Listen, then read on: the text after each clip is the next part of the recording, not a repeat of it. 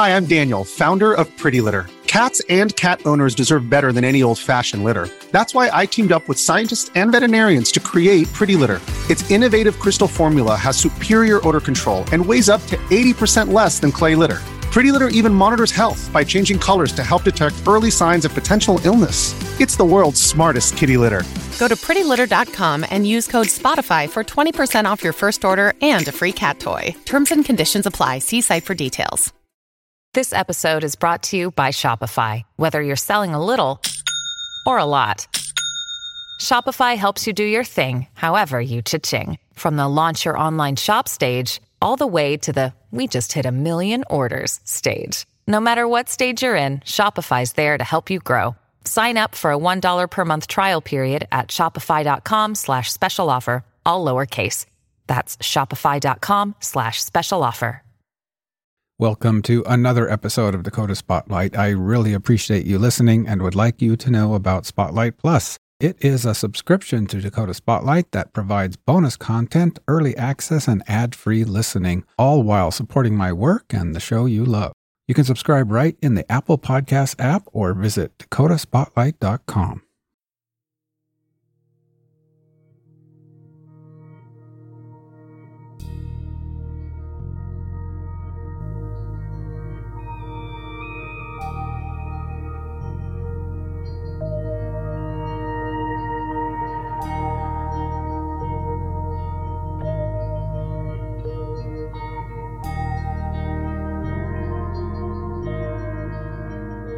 You have a prepaid call. You will not be charged for this call. This call is from Sebastian Feist, an inmate at a federal prison. This call is being recorded and is subject to monitoring.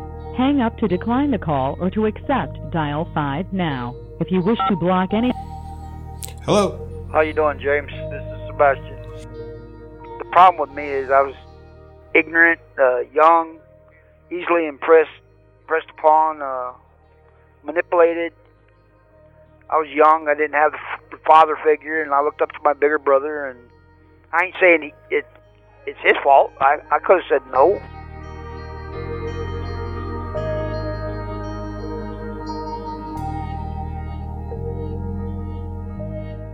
Hello, everyone. This is the second update episode of Season 2, Zealand, The Untold Story of Wade and Ellen Zick.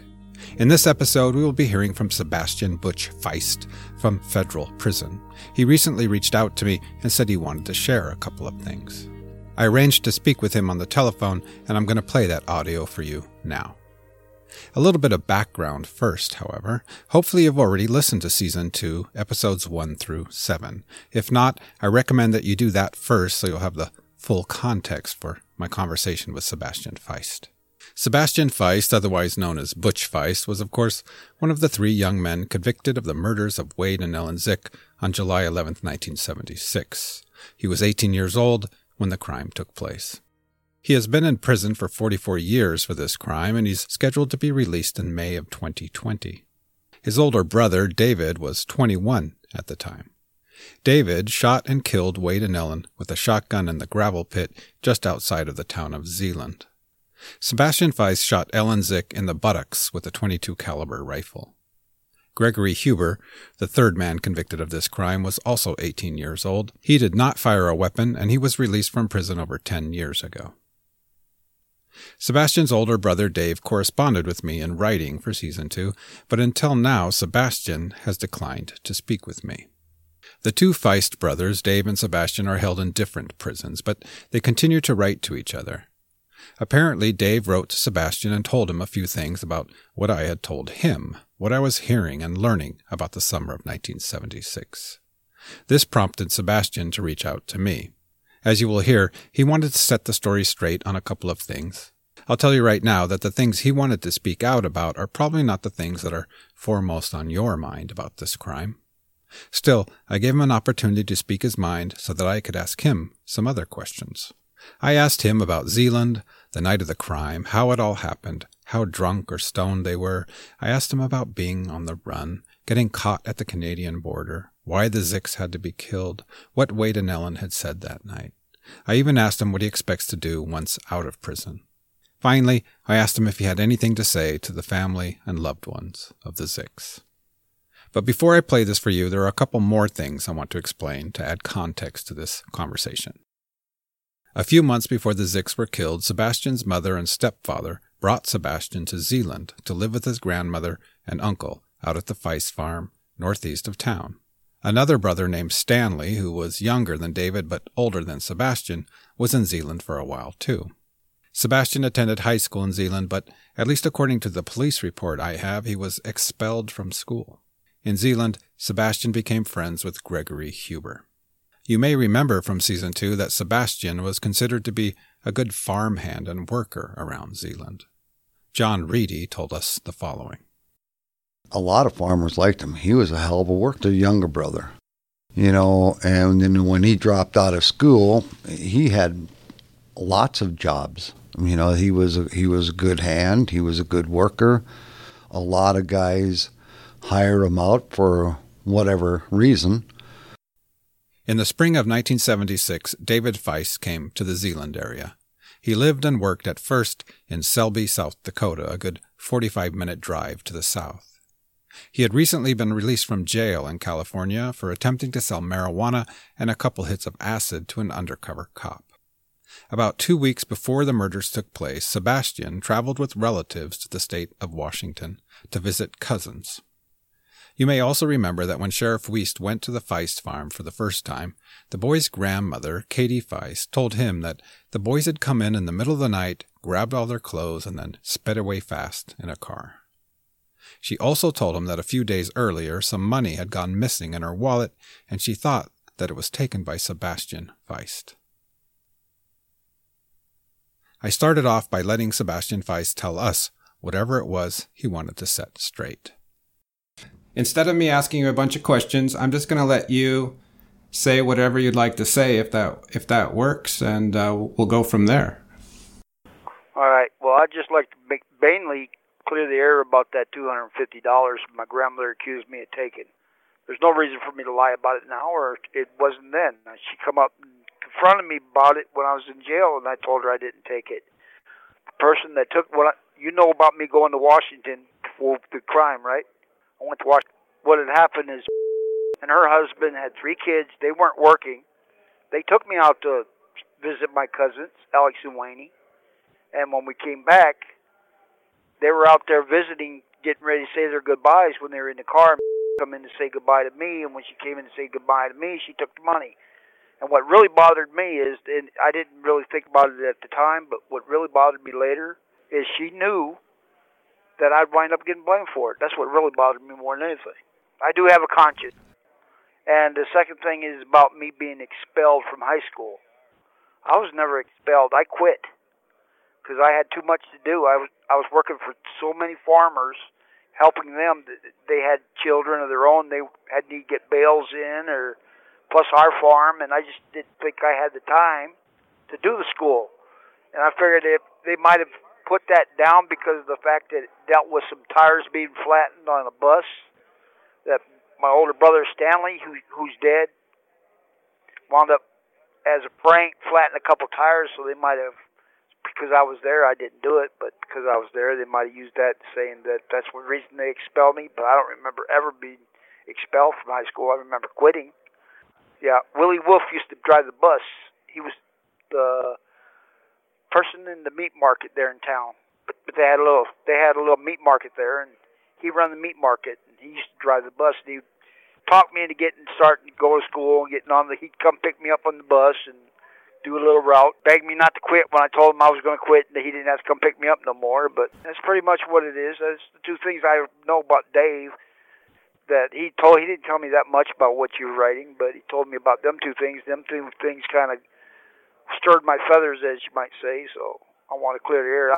That doesn't mean your listeners are going to believe anything I say either way, but at least they get another side of it. So you're saying Katie, your grandma, came to visit you in jail in Bismarck and asked you about that money? Yeah.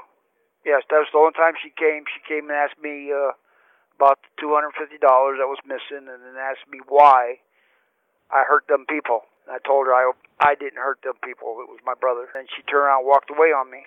The look she gave me tore me up. Like I'll never forget that look.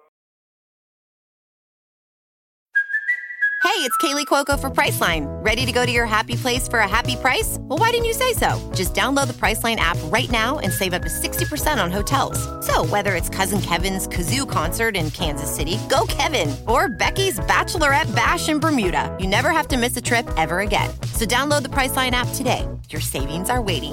Go to your happy place for a happy price. Go to your happy price, Priceline. Hello, dear listener. This is James, host of Dakota Spotlight, inviting you to subscribe to Spotlight Plus. For as little as $5 per month, you will get the warm feeling of supporting the show and also unlock access to bonus episodes, get the episodes early, and listen ad-free. That's right, no more ads. Apple users can subscribe to Spotlight Plus Standard right in the Apple Podcasts app. If you want to dive deeper and get even more exclusive benefits, subscribe to Spotlight Plus Premium or Spotlight Plus Ultimate. Go to dakotaspotlight.com for more details. I just did not. The problem with me is I was ignorant, young, easily pressed upon, manipulated. I was young. I didn't have the father figure, and I looked up to my bigger brother. And I ain't saying it's his fault. I could have said no, but yeah, I was led astray in the wrong way. But I wish anything I could have just realized what kind of trouble I was getting into, and I would have stayed there. Could you just walk us back that night when you guys drove down to South Dakota that Saturday night? Did you know this was going to happen? Did you think this was going to happen? Or like how did it all happen? Okay, it started off, I met Greg and his brother in the coffee shop there in Zeeland. They have a little coffee shop there for teenagers to hang out on the weekends or in the evenings. And I met them, and we started getting along a little bit, and then they started bragging about they broke into this or they did that. It was little vandalism stuff. And I told them, I said that I dumped coal in the coal chute in the bank. And that I know we'll probably get in that way and do a little vandalism. That's all it was going to be. It's just some vandalism, some kids playing pranks. And I don't know, you know how it is. Small town, nothing to do. You're going to sneak into the bank through the coal chute? Yeah, that's how it all started. And then when I was gone to Washington State, when I came back, they had told my brother about it. And my brother had changed the whole scenario. It went from a simple vandalism joke to a serious bank robbery, and they went and showed my brother where the president of the bank lived and the whole scenario, and he come up with his own little thing about how he was going to do it. Yeah, and then when we went down to that weekend to Selby, and was sitting there talking about it with a few other people. I would rather not mention their names because they don't need to be involved in this. But while we were sitting there talking about it, that's the first time I started really understanding exactly what the whole scenario was going to be. And it was more or less just, randering, bragging, challenging each other, kid stuff. I didn't ever really think we were going to really do it. Was there talk of killing them already when you were in Selby? No. They were talking about if somebody has to shoot, we all shoot if something went wrong. But that was the thing. If something went wrong, we all would have to shoot. That was the agreement we made. But like I said, to me it was just like random. I didn't believe I'd have to do anything like that. One thing a lot of people want to know is like how drunk or stoned or what other drugs were you on that night, if anything? We were drinking and smoking weed. That was it. I was pretty well out there. I mean, I still had my wish. I could have probably walked away, but that played a small factor, I guess. According to some of the, trying to remember, according to Greg's brother, he says he remembers your brother saying, "We're going to do it tonight." You guys went out to the Huber home. Greg went in and got a shotgun. His brother stayed there. And at this point, you still don't think anyone's going to die. Is that correct? No. We were talking about it. They were talking about it when we were driving back before they even got the shotgun. And Greg's brother kept saying, "You guys are crazy. You guys are crazy." That was kind of just fuel to the fire, saying, "Yeah, yeah, yeah." And then when they went and did, even then, I still didn't believe. I was pretty sure that it would chicken out, and we wouldn't have to go through with this. I believed all the way up till we got to their home, and me and Greg were supposed to go knock on the door and say his car broke, and he was going to use the phone, and David was going to sneak around back, come in the back. So we stood out there and knocked on the door a few times. Nobody came, so I told Greg, "Man, I don't want to do this." So I took Greg, and we both went around back. And David already cut a little line in the screen door and unhooked the hook and got inside the house and was back there in what I figured was maybe a pantry, because I went in looking for him. But I didn't want to go in the house per se. I just looked in. And he was already in the house. Because I was wanting to tell Greg, "Man, let's get out of here. Let's not do this." But he was already in the house, so I turned around. We went back up front. And just as we went to the front, Helen was at the sink getting water. And Greg knocked, and she went, answered the door, and she went upstairs and got her husband, and her husband come down. And that's when Dave come out of the back. It just seemed surreal. I was just wondering if you guys thought like you were going to see who would chicken out first, and we would all go home. Exactly. That's pretty much what it was. It was a matter of, calling each other's bluffs, and nobody wanted to do it, and it just got way out of hand. So when you guys drove to the bank, were you up front in the car or in the back with Greg and Ellen? I was in the back with Dave. Oh, with Dave. My understanding was when you and your brother went in the bank, and Greg and Ellen were in the back seat of the car behind the bank. Is that right? No, they're in the front. Because when it was me and Dave that went in, and I stood inside looking at the windows out front when he took the guy into the vault. Were you scared? Yeah, I was scared to death. I was thinking that there was no getting out of this now. It was really too late. I was hoping it didn't get any worse. That's all I could hope for. I don't think we should talk about this.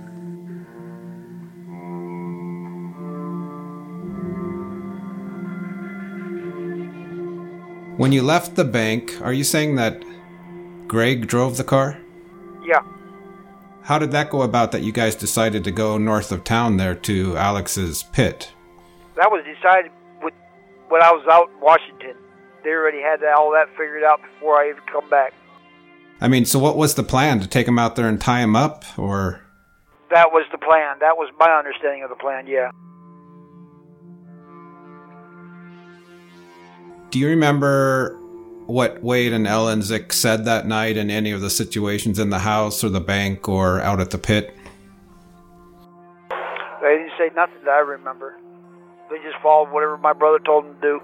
As far as I know, they had no idea that was going to happen until after he took them down in the pit. Because when we got there and he went down there with them, he screamed up to Greg to grab the rope.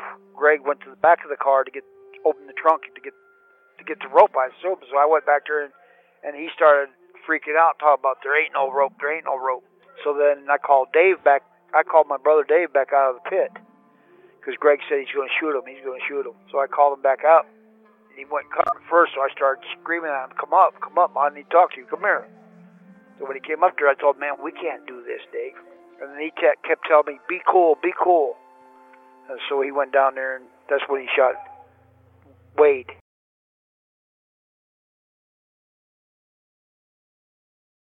And the public record states that you went down with the .22 and shot Ellen. Can you explain? No, I didn't go down. I stayed up there because the fact that what he said is somebody shoots, we all shoot. I couldn't bring myself to shoot her anywhere bad, so I dicked her on the side. That's what I did. Because Greg was standing beside me, and he was supposed to shoot too, and then he decided he wasn't going to. But my brother thought I was shooting at him because I got mad at him because he wouldn't stop doing what he was going to do. Because he kept telling me, be cool, and then we went back down, and he shot him. I shot, and he jumped behind the tree because he thought I was shooting at him. It wasn't really an argument per se. I guess you could say I got kind of loud and mad because of the fact that I was trying to call him out of the pit to stop him from doing what he was going to do. Because it started, I sobered up real quick when I started realizing this is really happening. He wanted to do it. There was no ifs, ands, and buts about it. Greg was up there pacing back and forth, saying he's going to do it. He's going to do it. Yeah, I can't. I don't think I was in my right mind. I can't really say what I was thinking. All I was thinking of is I wanted to get out of there. And then once we got out of there, he called us down there and had us throw stuff on top of them to try to hide the bodies. Wound up going back to the farm, and when at the farm, I went and hugged my grandmother and told her that I was going to help my brother move. We wound up going to just running, basically. When we got to California and Dave stepped away for a minute, me and Greg started talking about maybe turning ourselves in, but it didn't go any further than that. I was wondering if you could tell us, you're approaching the border to Canada. It was the middle of the night, I think. What were you guys thinking? Did you think you were going to get through, or? No, there's no way. I knew we weren't going through. I think David did too, because he crawled off in the back seat and acted like he was going to sleep. I just had that feeling that, how we going in there? We didn't have no passports, no nothing. Actually, I knew we weren't getting away the minute that it all started. I knew we were in trouble. There's no way we were getting away with it. I mean, did you ever ask your brother why he felt inclined to kill them or anything like that? He said because he watched movies in the military, and they said that you get sick when you do it, and he said he didn't get sick. That was his response. I couldn't believe he did it, because this is my older brother I grew up with, and I mean, I can't say he was really the kind of older brother most people would want, because he was always trying to get me in trouble. Yeah, Dave was always trying to get me in trouble. Always. And I always wanted to go along because I always wanted to be, go with my brothers. Mom always tried to make me stay home, and our relationship wasn't that good at all. She took a lot out of me. None of the other kids had to suffer what I suffered. I mean, she's gone now, so I'm not going to bring all that up. But yeah, me and my mom weren't really close-knit, you might say. And I felt like, actually, when she took me to Zealand and gave me to Grandma, I felt more like I was being dumped because they didn't ask me about it or nothing.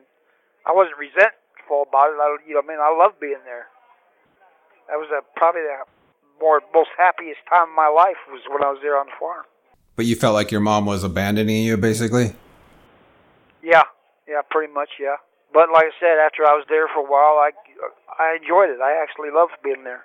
Your brother said that his version of that summer or whatever is that he's the kind of guy that could be talked into doing anything when he was drunk. And every time you guys were partying down there in Selby or whatever, the other guys, I assume meaning you and Huber and others, started talking about robbing a bank, and it just progressed further and further until you actually did it.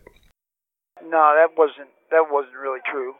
Because we talked about vandalizing it when he wasn't even there. And when I was gone to Washington, that's when the conversation came up. And because when I came back, he said, "Why didn't you tell me you were going to do that?" And I told him, we weren't going to do that. We were just going to go in there and raise hell, do shit teenage kids do. Because when I was gone, he had Greg and somebody else, I can't remember who, showed him where they lived and everything, and did the whole runabout. And they changed everything from when I was gone. So no, that wasn't true. Dave was Dave. He was just accident waiting to happen. Even when I remember back when we were younger in California, my Uncle Charlie, who was married to my mom's sister, Elizabeth, Aunt Betty, and even Charlie told Mom that Dave was a problem, that he's going to take somebody down with him eventually. And I knew something bad was going to happen, believe it or not. I just, premonition or whatever, I didn't realize this was. But when he showed back up in South Dakota, down in Selby. My understanding is that you're going to be getting out of prison soon. You want to tell us if that's true and what your plans are? Yeah, I've had somebody come up to me and tell me, "Oh, they finally decided to let you go, huh?" I said, "No, they ain't let me. I earned it. I'm not the same person I was. I'm a grown man now, and I work in the mental health department here, in psychology, and I help a lot of the mentally disabled prisoners they got here, people that suffer from a variety of different things, bipolar, paranoia, you name it. And I help out there, and I've, instead of just medicating the guys and throwing them in a cell, and I try to give them a better quality of life and get them to come out, make sure they get their meals, and take them to their call-outs. I've actually got a little empathy for people, and that's what earned me my parole. I intervened in about 12 suicide attempts. 2 of them were really serious. The other ones were fake. They were just cries for help. But yeah, I earned my release. What do you plan on doing when you get out? Hopefully I can get me a furniture job, because that's what I'm pretty good at. I did that for like almost 14 years when I was in Leavenworth. I'm pretty good at doing custom-made furniture or factory floor furniture. Did everything from the beginning to the end of the factory, from cutting the wood to putting it in a box after it's a finished product. And Dave said you'd be paroled right there in Arizona. Is that correct? Yeah, I recommend to stay here in Arizona because I didn't want to go back up north. How so? I didn't know what my welcome would be, so I know we weren't very popular with what we did, so I figured it'd be better for me to, and my chances of finding work and staying out of trouble would probably be better right here. You think there's any risk of you getting in trouble? No, I'm talking about somebody coming at me behind, knowing who I am and what happened. Retaliation or whatever. So you're a little concerned about someone like in North Dakota going after you? No, I just didn't want to have to deal with it. That I don't know what my temper would be like or anything of being confronted. So to avoid all that, I just decided no, I didn't want to go. One more thing I'd like to say just for the record. David told me that before my mom passed, she said that she was disappointed that I was getting out of prison. He heard that Mom was mad that I was getting out. And I find that ironic because as far as I know, we never had any problems because we communicated pretty good. Probably the first 5-6 years I was in prison, she actually said, "I love you" to me. It messed me up so bad I hung up on her. But yeah, I'll think about what I tell Dave. Whenever I email him, I always tell him, I said, when I get out, one thing I'm going to do is I'm going to get a hold of Mom, call her, and let her know I'm out. And I loved her. Then he turned around and told me that. I was like, damn, that's harsh. I did see that your name and David's name are not listed in your mother's obituary when she passed away about a month ago. Did you know that? Yeah, I know that. I didn't even get it. That's another reason why I prefer not to go back. Is the family doesn't want anything to do with me, so I'll honor that and leave them alone.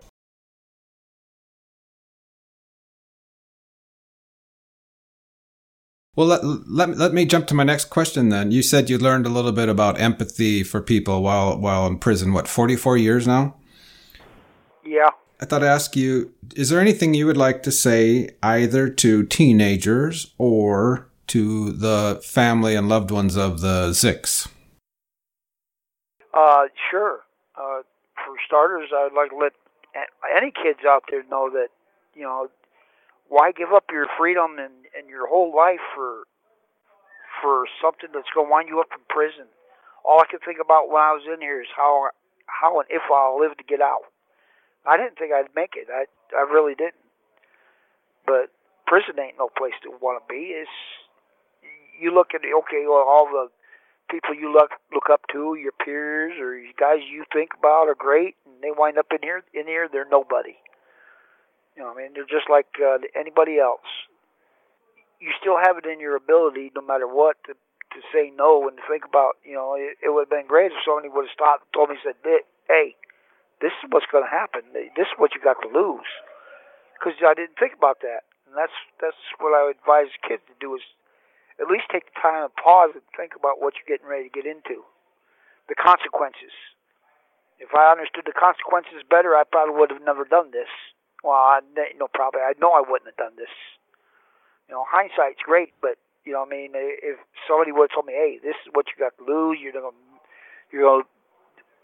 leaving the farm. You're not going to be there to help out. You're all this," and I most likely would have said, "No, I can't do that." Right, but you were more concerned about not being the chicken of the group or something. How long are you going to be mad at me if I tell you, no, I'm not doing that? You might be mad at me for a while, call me chicken or whatever, but for how long? That ain't going to last very long. Not as long as 44 years. And as for the family, there's nothing I could ever really say that, apologize and take back what I took away from them. I think about that all the time, and I'm like, man, it's hard to I can't forgive myself for it, but so how would I ask somebody else to forgive me for it? It's just a hard pill to swallow.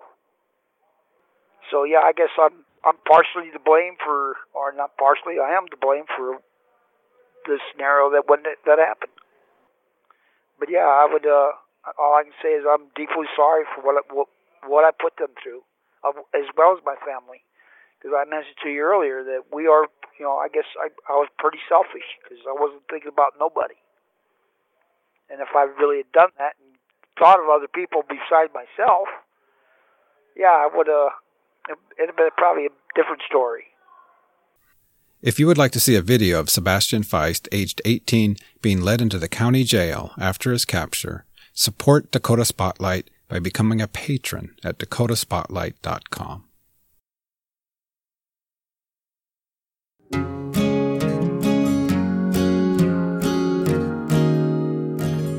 Dakota Spotlight is produced solely by myself at Everything Midwestern LLC in the state of North Dakota. Permission to use the songs North Dakota, Mile Marker, Cold Black River, and others granted generously by Peter Hicks, performed by Sleepy Driver. Check out and support Sleepy Driver's music on Spotify or at sleepydriver.bandcamp.com, where you can purchase a special Dakota Spotlight Season 2 digital collection with the music from this season. See the link in the show notes or at dakotaspotlight.com. Thank you, Peter Hicks and Sleepy Driver.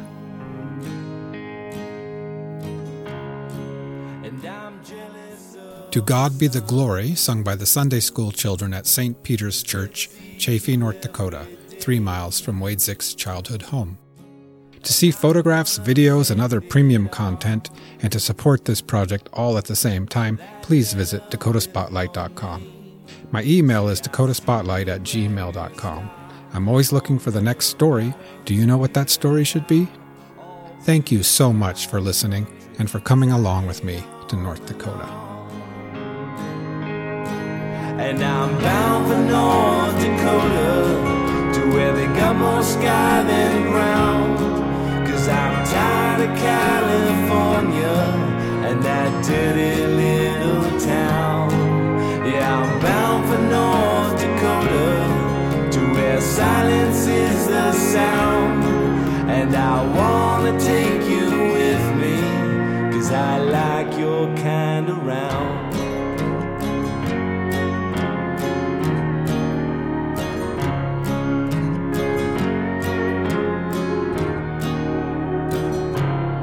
And I'm sleeping in my car,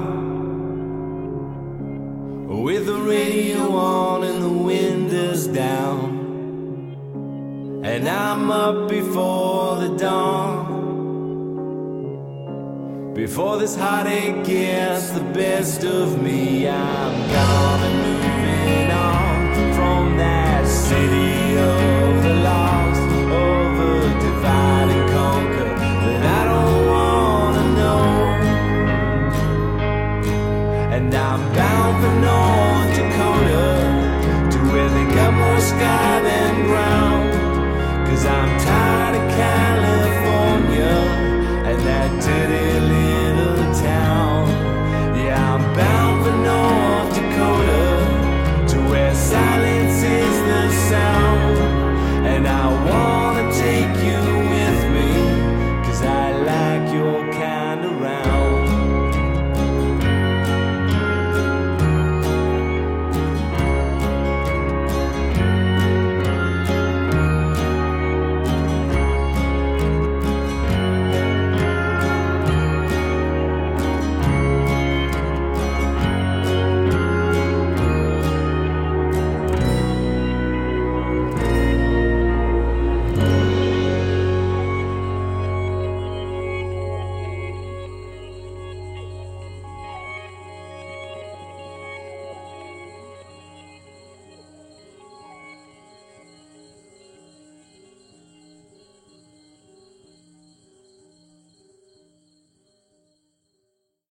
Thank you so much for listening. To support my work, get early access, listen ad-free, and much more, please consider subscribing to Spotlight Plus. Apple users can even subscribe right in the Apple Podcasts app.